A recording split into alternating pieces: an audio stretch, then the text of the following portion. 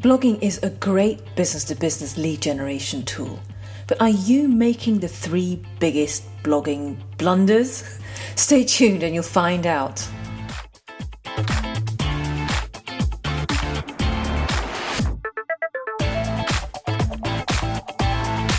Hi everyone, Anise here from Mindful Sales Training, and you're tuned to Mindful Sales Podcast, helping you grow your sales mindfully. Now for this episode, I had a conversation with blogging extraordinaire Damien Farnworth of Copybot. He writes clear, concise and compelling web copy that demands attention, creates desire and compels action. He's also chief writer over at Copyblogger Media, and some call it the Bible of content marketing. I'm a fan of Damien and Copyblogger, so it was a delight for me to catch up with him. Damien kindly shares his wisdom on how to blog effectively to get more traffic and ultimately more customers. So let's head on over to the conversation now. Hey Damien, it's Anise here. How are you? I'm doing well. You? I'm very good. Thanks so much. I'm so grateful for your time. Your blog Copybot is brilliant. I've learned so much from reading it. Thank you so much. I appreciate that. I appreciate the time with you too. Oh, good. Let's get stuck in. There are so many blogs out there. Why should a startup or small business bother with blogging? You can think of blogging as just another vehicle for advertising, and it's a cheap way to do it. So what you can do is just you build up an audience, and by demonstrating your authority, by showing the world that you know what you're talking about and that you actually can provide solutions and answers, and you can inform and educate people through your blog. So it's a process of what we always talk about in the business of just building an audience that you can then sell things to, or build service. Maybe it's you're a consultant and you can do that too. So it's those two things really. A blog provides the ability to get attention cheaply and then to build your authority so people can trust you and people can say, okay, well, this person knows what they're talking about, so maybe I'd rather do business with them than someone else who is really not even taking the time to kind of dig themselves out of obscurity. Mm-hmm. And so what should they write about then? And how do you come up with the content? So that's a good question. So basically, you should know what your reader or what your ideal customer, your ideal person needs, what they want, what do they dream about, what do they, what keeps them up at night, what sort of problems do they have. So this really all begins about, like successful blogging begins with knowing your reader inside and out, like spending time knowing. Often, like the most successful bloggers that I've seen are those business bloggers, are those who are in some way their ideal customers. So they've come out of that, or they, for example, like for Copyblogger, what we do over at Copyblogger Media, we are all in some sense our ideal customers because we've all been freelancers, or we've owned our own small online business, or we're all writers. So we understand that mindset. So if you can understand the mindset of your reader, then you know what you need to write about. And I always tell this people too who start blogging that don't assume anything. And what I mean by that is don't think that your writer is smarter than you think she or he is. And I don't mean that to be a condescending thing. Mm-hmm. I just mean to say that they're not as sophisticated as we think they are. What we know, generally, our audience does not know. So we have to take the time of creating content that begins almost at the very bottom. Don't be afraid to just write about very, very basic things. And what that does is what it does for you is it establishes a foundation for what we call cornerstone content. That's the content that will almost never go out of style and will always kind of be there. And those are the pages too that you can kind of that you could drive specific traffic to. It'll probably be your highest traffic blogs. And a great example of this, and the one I always like to point to, is Darren Rouse, who's over in Australia, and he started a photography school blog, and one of his posts he was about to publish was about how to correctly hold a camera. And he almost didn't publish it because he thought, well, gosh, everybody has to know how to hold a camera. Well, he decided to go ahead and do it and publish it, and it was wildly popular, and it is his most highly trafficked page. So when you're creating that content for your ideal reader, keep in mind, don't assume anything, and start from the very basic. And as you build that sort of foundation of content, then you can move on to more, advanced techniques and ideas. But always come back. You can always come back to that too, because another thing you have to keep in mind is that you will have audience turnover every 2 years. 10 to 20 to almost 50% of your audience could be gone because they've either graduated to somewhere else, they simply just got bored, or something else happens. But you can always have new people coming in, so don't forget about that. There's that turnover, so you're always sort of skating this line of doing basic and advanced content. But it starts with, like I mentioned, it starts with knowing who your reader is and your ideal customer is inside out. And once you do that, as you do the research for that, you'll start getting ideas for what kind of content you need to create for your blog. And how can they just go about research, just very basically to start off? Oh, that's great. Great question. Yeah. So it start off with you could go and not troll, but you could just sort of lurk all the social media sites where your ideal customer hangs out, the Facebook pages, maybe there's some forums that they might particularly hang out at. You can also just do simple surveys. Google actually allows you to do pretty cheap, inexpensive surveys that asks questions, that can be appropriate to your ideal reader. I like to, once you start doing the blog, you can start asking, as people come in, their questions just through a blog post. And even if you get 1 or 2 comments, that's fine, but you can do that. Reaching out, you could interview people one-on-one out in the street, or just arrange, for those interviews to happen through phone or through Skype. If you're looking somewhere and you meet somebody online, you think that'd be an interesting person to interview, and then just sort of pull them aside. And really, you only need to do so these interviews, you only need to do probably 10 to 15 of them to really get a good handle about who your ideal customer is. So say you have a brick and mortar store, and people actually, if you have foot traffic come in, stop, and ask, every 5th person, but treat them, which people generally like to give their opinion. So it's always a good thing. But, you don't have to do a whole lot of these interviews. But I found that to be the most sort of extensive and exhaustive and best way to get it, because also you get their language, the language that they use when speaking about it. And if you can use that language to create content, then it's a lot easier for your ideal customer to relate to you, because they see it. They hear, that's sort of like a bell goes off in their head when they hear language that they've used and you're using it, and they're like, this guy or gal understands me. So simple research techniques like that, which either cost very little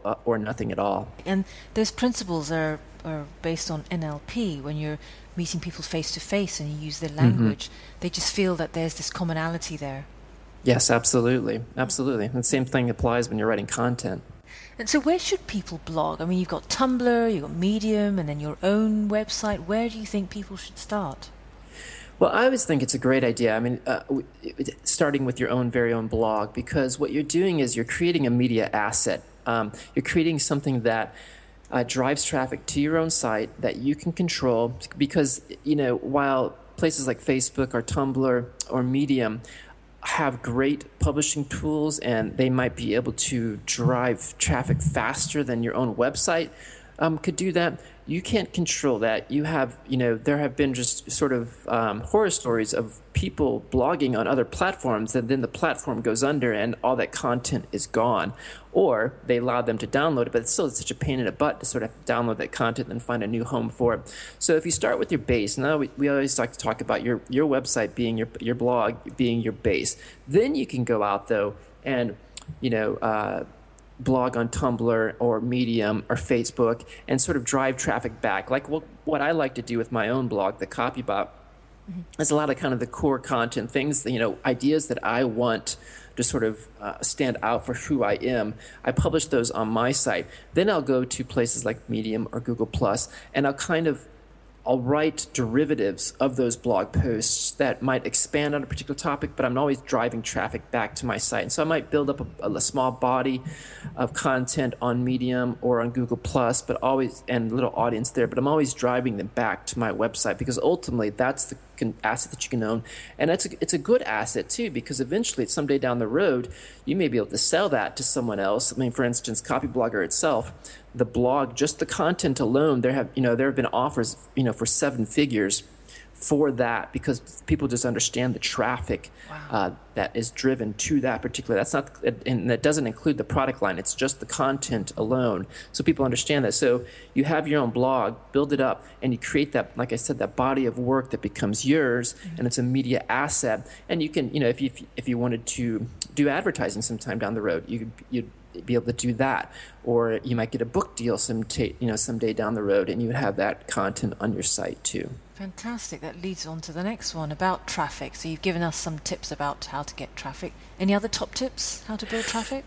So the best way, you're right. So like a new blogger always, well, how do I get people to my site to begin with, right? And so the best way that I found, with hands down, is to post what they call guest posting. So publish articles on other people's websites. So particularly sort of legacy, tier one type sites. Sites that will have lots of traffic and will expose you to their audience. Often this can help, like if you see people in your industry who are already blogging and have well-established audiences and well-established blogs, it's very easy to sort of approach them and say, hey, love what you're doing. Here's my site. Would you mind if I shared an article with you? It kind of fills in a gap that I noticed that you have that I think your audience might appreciate that. And because bloggers and publishers are always looking for content, guest posting allows them the opportunity not have to create it themselves, not have to worry about it themselves, but then to also kind of expose their audience to a new writer. Now, you're not going to approach your competitors, that's for sure. But people within your own industry who you might not be direct competitors. And usually, I've found it most of the time that it's a pretty people are pretty open to guest posting. So just reach out to the person behind the website with the email form. And this is why too, having already a body of work on your website that you can point back to and say, hey, this is kind of my portfolio, or here's work that I've done for Business Insider or Entrepreneur Magazine, their website, and pointing back to those and demonstrating that you do have the skills, that it would be worthwhile, that it's not a risky bet to sort of accept that. But so that guest posting, like I said, what that does is exposes you to a new audience, and it helps build your own and drive traffic to your own site. And so hands down, the best way to get attention and traffic to your site. Okay. And headlines are obviously quite important. Mm-hmm. And that formula, 12 ways to do X, isn't that slightly exhausted? I mean, what else can people do to get magnetic headlines, as Copy Blogger calls them? Yeah, that's a great concern. And while we all would say that is exhausted, it still works. I mean, it's amazing how many times I can actually do it. And occasionally people are like, oh my gosh, I can't believe you're writing yet another list headline. But it's really amazing how well they work. The trick is to come up with something with unique that sort of stands out. I mean, it could be something as simple as 13.5 ways to blog for new readers, or it could be just approaching a completely and utterly, sort of coming at an angle, at an angle that nobody's ever come at in a way. So I wouldn't quite give up on the list headline, but like there are other ways to do it. So of course, other just kind of standard headline formulas is always saying how to do X, Y, and Z. But again, you have to understand your audience, and you have to understand what they know. Because say you have a site, say you're a fitness trainer and you have a site, and if you wrote a headline called how to how to lose weight, you're probably not going to get a lot of traction on that, because that conversation has happened in other places many, many times. And it's what Eugene Schwartz talks about, market saturation, understanding how much content is out there about a particular subject. But the question is, can you approach that in a unique way? Oprah's Dr. Oz, he could write an article called how to lose weight and get a lot of attention to it, because he's an authority. He's a towering figure in that space, but most of us are not in our space, so we have to think of new ways to do it. So you come at it with a unique, useful, ultra-specific, and sometimes urgent way, and you'll open it up. So how to lose weight might become how to lose weight before Your my winning favorite, day. right? So it's always thinking through that, 4 U's of useful, ultra specific, unique, and then urgent. Can you add those elements into your headline, and you come up with a much better, unique one that sort of stands out? And Can you say those again? The U's? the useful, Yeah. unique, ultra specific, and urgent. Okay. And why do those work? So useful works because people are out for information. They want to learn how to do something. I like to fix the appliances around our house. Every time our dryer goes out, I look up how to fix a dryer, and so we're looking for that information. Unique in the sense of ultra specific. Let me start with ultra specific. Ultra specific is making it so that would be like saying 37 ways to fix a broken dryer. So you're being very specific about what you're doing, and you're saying here is that. And then unique is sort of coming at it at a interesting direction. So I like to give the example of how to wash dishes is pretty basic. It's useful. 11 ways to wash dishes is more specific. It's ultra specific. 11 ways to wash dishes before you get cholera is both very unique, but it's also urgent because there's that element of I might die if I'm not washing my dishes correctly.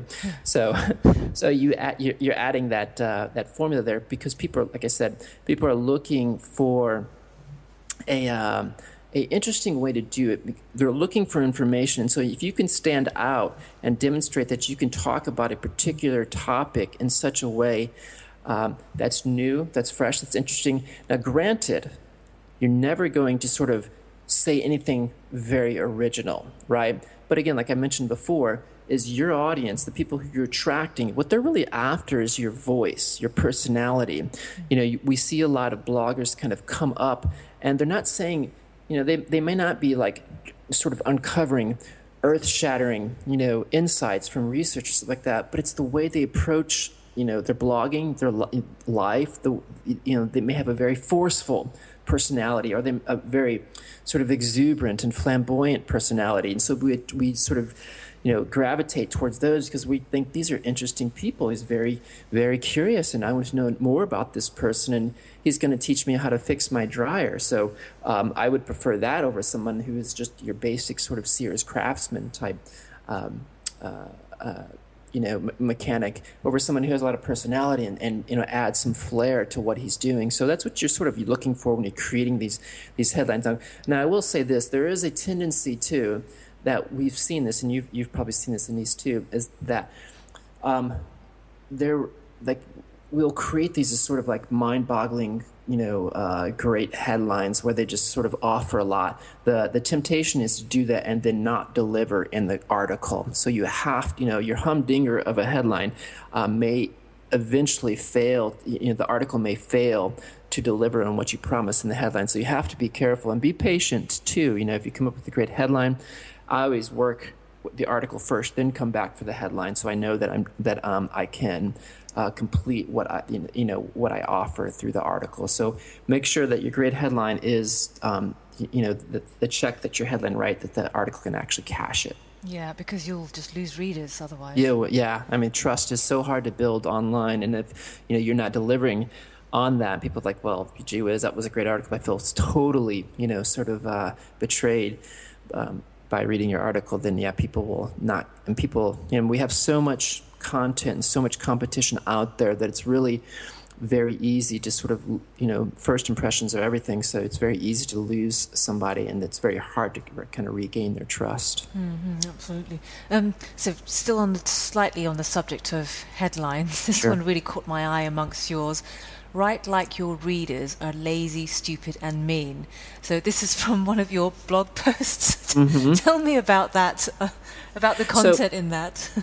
So that's actually from a professor at a university who was training his students. It was a philosophy course, and he says, okay, here's how you write a philosophy essay, right? And so what I really appreciated about that was here was this professor who works in a, we think of philosophy, it sort of has that stereotype of just dense, perplexing content, right? Because there is sort of this attitude of trying to sound very smart and or not really taking the time to communicate clearly so somebody can actually understand. Because even though you may know in your head what you're trying to say and what you see, we always have to remember that the other person probably does not understand or see it that way. So we have to slow down and take the time to communicate clearly to them what it is we're trying to explain. And there's, I think it was Albert Einstein who said, if you can't clearly communicate your idea so other people understand it, you probably don't understand it yourself. And this is why one of the reasons why I love writing so much is because I'm a thinking writer, meaning that I think through my thoughts by writing. Like, I will say things, but then when I sit down, I'm like, okay, well, did I really mean it that way? How can I communicate it in such a way that it's clear? And so when I sit down to write, it helps me to see clearly what I'm trying to say. And when I have it written down, I'm like, okay, well, that doesn't really make that much sense, now that I see it in writing. So I have to understand. So coming back, as I was trying to demonstrate in that article, and this professor was trying to demonstrate was, and I don't mean it in a condescending way, but readers are mean in the sense, and I kind of alluded to this earlier, readers are mean in the sense that they're not going to give you the time of day. If you don't sort of please them, like at the snap of a fingers, they're gone, right? And this has been demonstrated, and especially online through studies, which most people, probably about 38% of the people who read a headline will not read the first sentence because they're off to the next thing. And most people only get to probably about only about 50% of people get to halfway through the article. So you have to understand that people, they have an agenda, and that agenda likely does not include you. So you have to see them as that, and so give them something in which they'll say, okay, well, this is going to be worth my time. So that's the mean part. The stupid part, of course, is that just because I think I know it, and again, this goes back to what I was talking about earlier, is it's okay to way underestimate the sophistication of your readers. And of course, lazy is that most of us we want to be, especially when we're consuming online content, we would prefer to watch a video than read an article or listen to a podcast versus maybe to watch a video. So we're passive, and we have to give content. We have to make it easy for the reader to work his way through that content. So that's why we talk about just writing great headlines, then writing great first sentences, and then writing throughout there, writing great sub-headlines, so that because we know most people are just going to skim it and then evaluate whether it's worth their time to read the article or not. So you got to have great sub-headlines throughout the articles so that people see that and think, okay, well, that seems pretty interesting. That's, gives them a snapshot of what's going on in the article. Then at some point they can say, okay, I want to make this commitment, because people are just going to be naturally not interested in doing it and naturally sort of lazy in that sense of, okay, what's out there for me? Because we know the marketplace of ideas, especially, online, is infinite. So they have lots of places they can go. You have to make it so it seems kind of stupid for them not to hang around. Yeah. The next question is about the mistakes. You've already told us one about make sure your headline matches the copy. What other common big mistakes people make when blogging? I think probably the other one is consistency. So, when I talk to new bloggers that are talking about blogging, the question I always ask them is this a topic that you can sustain? Will you be able to sustain this topic, 6 months out, 1 year out from now?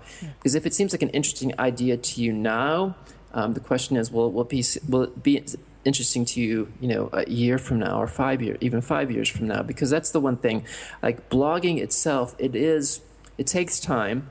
It takes time to get the attention. So you're going to have to be able to work in isolation for a period of time before, until the traffic starts coming, the attention starts growing. So make sure you're writing about something that you can do it. You can sustain it, but also make sure that you're publishing consistently. So even if you make it, so copyblogger.com was started on just publishing twice a week on a Tuesday and a Thursday, I believe. But Brian did it faithfully. Brian did it faithfully every Tuesday and Thursday, because what you're doing is you're programming people to expect your content. Some people say, daily. Blogging daily, like 5 days a week, say that will, of course, drive up traffic quickly, because it's just been demonstrated numerous times through studies that the more you publish, the more traffic you get. However, a lot of us don't have time to do that. And other people will say, well, you're not going to probably create your best content every day if you're doing that 5, because it's a huge cognitive overhead if you publish daily. So say you decide to publish just twice a month. That's great, and that works for a lot of people. People like John Morrow or Derek Halperin, they publish 2 or 3 times a month. But these are very dense, kind of big posts that provide a lot of value, right? That you can kind of consume and ease into and absorb over time, so you don't have to worry about it. Because the daily publishing, the other problem that creates is that there's sort of a backlog. People kind of lose touch quickly because I can't just keep up with all this content. So if you decide to publish once a week or just twice a month, then you kind of allow people time to absorb your content. But you're going to have to deliver something more substantial than if you were publishing daily. Yeah, so publishing daily is quite challenging for businesses that, it's not their core area. It's something they're using to try and help them. Right. Usually in that case, it's either they have a number of different writers or they hire, a writer to actually focus, on that. Buffer, for example, where they have, Kevin Lee, he does a lot of the blogging for them, and then 4 days a week, and then they have another writer who blogs for that, and then occasionally they have other, the CEO gets in there. But so yeah, that's right. But if you are, one man, one woman shop, blogging daily is a huge, commitment, and I wouldn't recommend it at all, because the other thing is too is you could exhaust a lot of your ideas. You exhaust a lot of your ideas very quickly that way too. So ask yourself, will you be able to sustain that? Will you be able to be consistent? Because whatever you decide, once a day, twice a week, twice a month, try to stick to that schedule as much as you possibly can, and then try to have as many ideas sort of in the queue, so that when you sit down and you have to work, and put yourself on a schedule too. I've always found that to work is put yourself on a schedule. I have to meet this deadline, and so that helps. Great. So do you have 3 tips to get started right now? Top tips. 3 top tips to get started. Yeah. So my first thing I would do if I was you, I would look at who my competition is, right? Who are those blogs, websites out there that I admire, that I'd like to be like, and I would study them, and I would try to understand the market and the space that I could particularly do, and I'd start thinking about how I can fit into that. What value can I provide? So then the other thing I would start looking at my customer and my ideal customer, and figure out what do they need, what sort of challenges do they face? How can I provide answers to those questions that they're asking? And then the last tip is to look at yourself and say, okay, what is it that we as a business do, that I, as a consultant, what is it that I do, and what do I provide? What can I provide to that particular market? Because it all, basically all 3 of those things that I just mentioned there is understand your competition, understand your ideal customer, and understand yourself and your business. It's really just research, and it all begins with that. Preparation is huge, and you have to be fully prepared for this, and in order to succeed and to succeed well. I will encourage everybody to know too that you don't have to have all the answers and have a perfect sort of idea of what you want to accomplish. You at least have to know the right direction to go in, because sort of your idea of your blog and sort of your tagline, all those things will evolve over time, because you'll say, okay, well, I'm going this direction because I have a hunch, and that hunch was formed out of the research that I did about my customer, about my competition, about myself. And so I started pursuing that hunch. But it seems like as I'm, as my plan meets reality, I think I have to adjust a little bit and go this direction. Or you may say, okay, this is just completely not working, and so and you may have to do 180, but that's rare, I think. But you will just keep in mind, you will adjust, and your idea for your blog, your sort of direction of your blog will evolve over time. But and the last thing I'll sort of encourage is to never sort of give up on understanding your customer. I mean, people fascinate me, and that's one of the reasons why I'm in the business of advertising. People fascinate me because we're complex human beings, and they never cease to amaze me. So the same thing for you and your customer. You may have a pretty fundamental understanding of who your customer is, but you never want to stop sort of, getting to know them and spending time with them and finding out who they are. And so continue that research over, the amount of research that you need to do, will be enormous in the front end, but it will level out as you continue. And it won't be nearly as substantial, but you still want to continue to do that through time as you're doing that. So, just one final question, more on a personal note. Sure. What's your favorite non-fiction book you've read lately? My favorite non-fiction book I read lately? That's a great question. I wish I could look at it. So I read a lot, and I thought so. I love reading too, and I always like hearing recommendations. So I'm trying to think of the books that I have been reading. So I read this really good book. Okay, so I have this sort of side project that I'm working on, and there's a gal named Joanna Burke, and she wrote a book called The Story of Pain, and it's a fascinating read. She goes back about 350 years and talks about the history of how we viewed pain and how this sort of society viewed pain and how that's changed over time. And anybody who's sort of interested in that, I think would find it is a really compelling lead, because she's it's academic in a sense, but it's very easily readable. And the other interesting book too, while I'm on topic, I'll give you two. This will be a bonus one. The other one was it was The Age of Anxiety, I think it was called, and it was about the history of tranquilizers, the use of tranquilizers in America, which was another just fascinating piece. Yes, so. Sounds like I said, it's all part of this side project that I'm working on. But those two books, it's really fascinating when I think about all the books that I've read in that sort of arena. Those two books stand out. So it's that The Story of Pain by Joanna Burke, and I think it's The Age of Anxiety. I'm not sure who. Andrea Tone, I believe, is her name, who wrote that book, The Age of Anxiety. Andrea Tone, The History of Tranquilizer Use in America. So fantastic. And you do some coaching. So please tell us what you do, and in case anyone wants to reach out and interested to learn more. So I work with writers, bloggers, business people who want to improve their writing, and I can start with someone who is new to the the copywriting, blogging arena, or I work with a lot of established writers too who want just someone else to kind of come in and be brutally honest with them and help them do it. So basically what I do is I just do sessions with people. I give you an assignment, I critique it, then we hop on the phone and then we talk through that. A lot of people also use me just as a sounding board. They say, okay, I have this idea and I want to go this direction, but I'm not sure. So I'm there to help give them guidance too. So so I can help you write better, and I can also help you just sort of sculpt the vision for your blog or for your business too. Okay, all right, good. I'll put links to how people can get in touch with you. And awesome, thank you. Links to some of the blogs some of your blogs we mentioned during our conversation as well. And I really appreciate your time. I really enjoy this, and it's a real honor to talk to you.